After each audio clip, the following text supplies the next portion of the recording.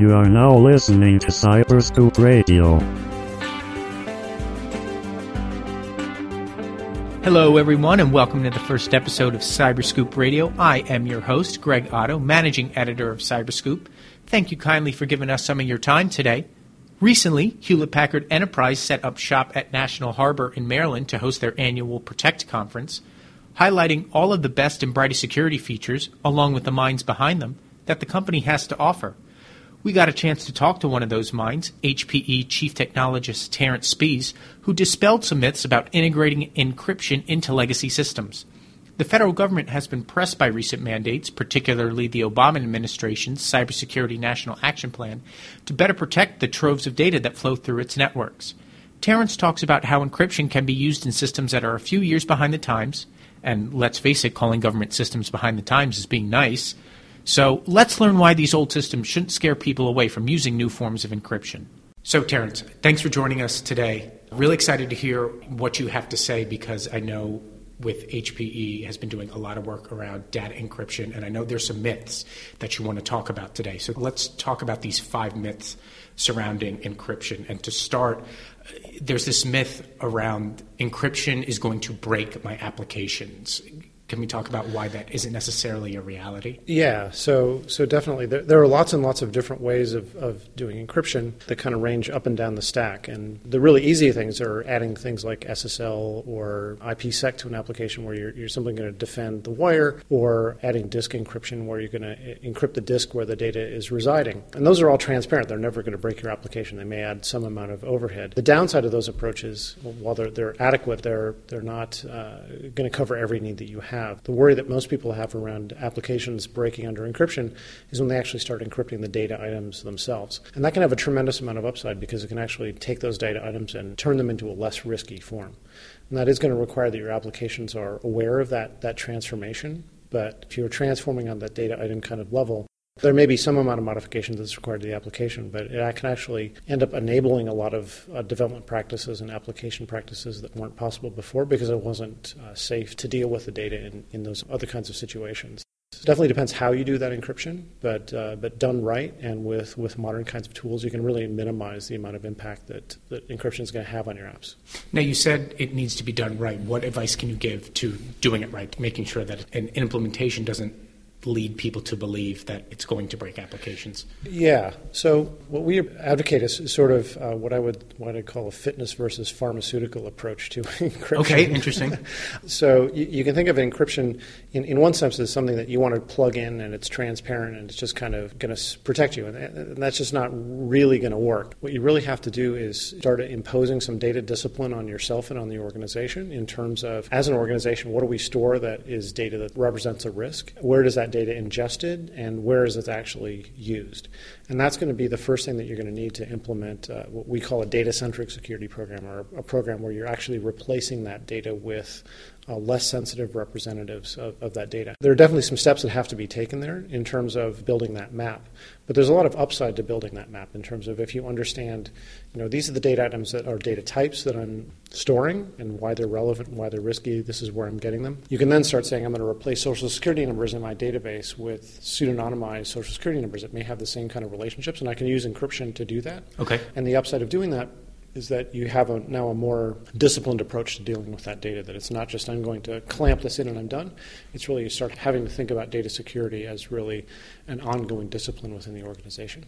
Okay, so for another myth, encryption not being enough on its own. Talk to me about the idea surrounding that, whether you think that encryption is fine or there's other tools that need to be out there, maybe back to the implementation that we were talking about earlier. Security has a lot of different aspects, right? And it's not that you're going to encrypt your data and you're suddenly done. As I was talking about before, there's really a discipline to control the data, integrity of your data. So in the same way that, for example, a firewall is not enough in order to get to a level of security, encryption's not enough either. I mean, it's sort of a myth, sort of not a myth. One of the things that people can get paranoid about is that I'm using encryption. I don't necessarily understand all of the technical niceties of these techniques that I'm using, and maybe it's going to fail and things like that. I think those are largely overblown in terms of, do I need to worry about algorithmic failure or mysterious hackers somehow penetrating 128-bit security, things like that. One of the really nice things about encryption is that through decades of development, we're now at the point that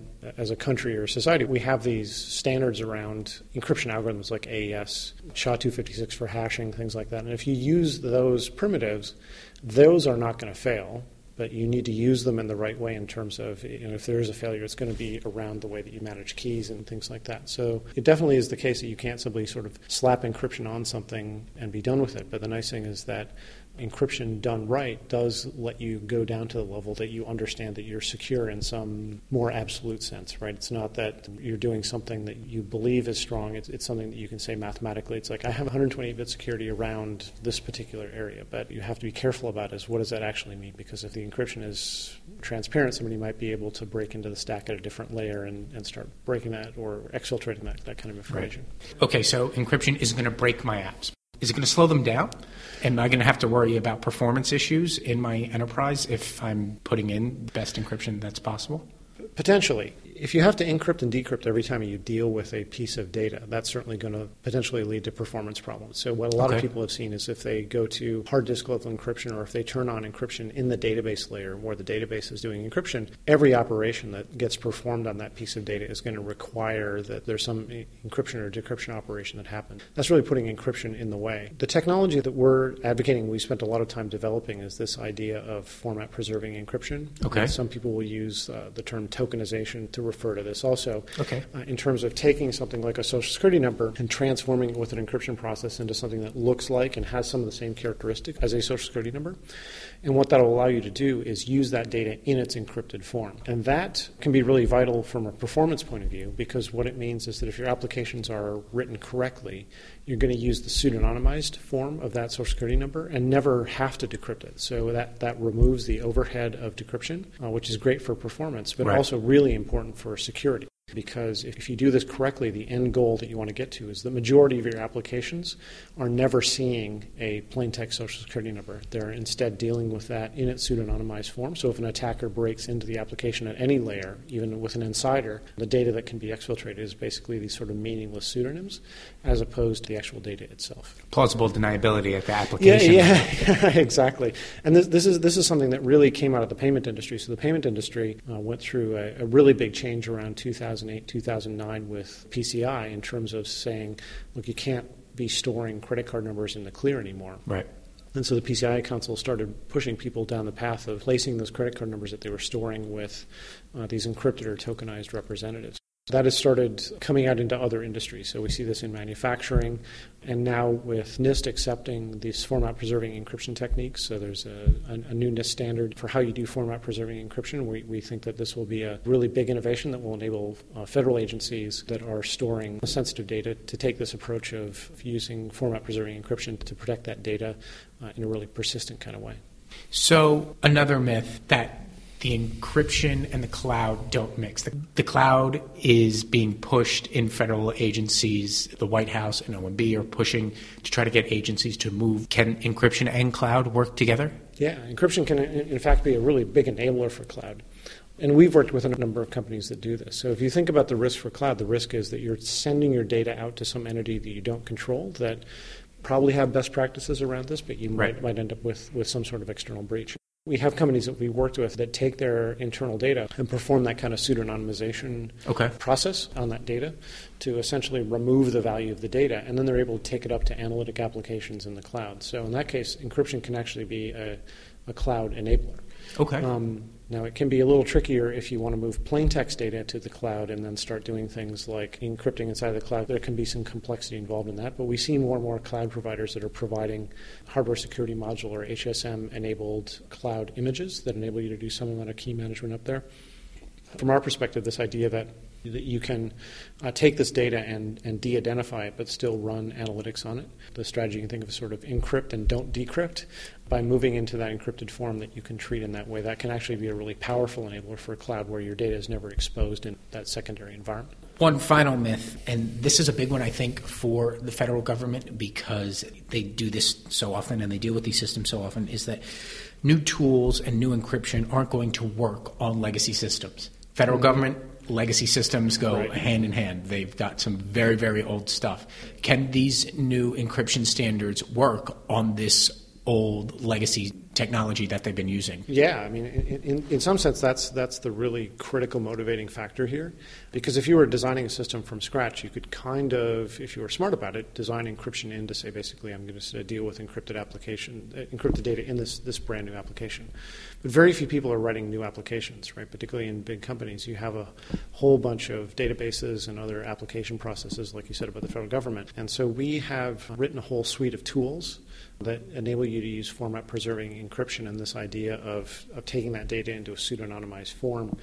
On a number of legacy platforms, we actually spend a lot of time working with customers on mainframe and other kinds of mini-computer kind of platforms with a strategy of not having to retrofit those applications, because what you're encrypting is going to look like the original data, and often will look enough like the original data that for a lot of applications it's simply going to pass through in its encrypted form, as opposed to having to be decrypted every single time that you want to touch that data. So we've seen a number of really large customers who have actually retrofit systems in place or have encrypted their data in such a way that those legacy systems just continue to operate on that data without even really knowing that they're dealing with encrypted data. So we see this as a really big enabler for those systems. So it sounds like any real sort of fears that this tokenization, this format preserving encryption is going to break, slow down, stop workflow is kind of unfounded. So is this something that you're hearing from federal agencies or just from enterprises across the board, that this is something that they are moving to regardless of where they are, or they still have their old 15, 20-year systems in place? Yeah, so for us, we spent a lot of time pursuing that standardization, working with NIST and other agencies around getting acceptance around this technique. So for us, this has really been something that we have been doing inside of the payment space, insurance, healthcare, outside of the federal government for a long time. We view that new standardization effort as something that's going to enable us to take a technology that we've really, in some sense, had the good fortune to have about 5 years worth of refining in commercial settings, and then be able to take that into the things that we've learned about working within legacy systems, to take that into the federal space and be able to hopefully start securing applications there with all that knowledge that we've gained over that time. Terrence, appreciate you stopping by, talking to us about this stuff. Encryption, not that scary. Those myths that are out there, stop worrying about them. Absolutely. Thanks for the questions. This is really great. All right. Thank you. As we've learned, just because you have old systems doesn't mean new encryption is going to break things, slow things down, or force them to be unusable. Good advice from HPE as enterprises are moving to make sure their data is secure. A big thanks to them for letting Terrence educate us all on that front. So for the best coverage of cybersecurity's cutting edge, please check out cyberscoop.com. This has been the latest edition of Cyberscoop Radio. I am your host, Greg Otto, signing off. Thanks for listening.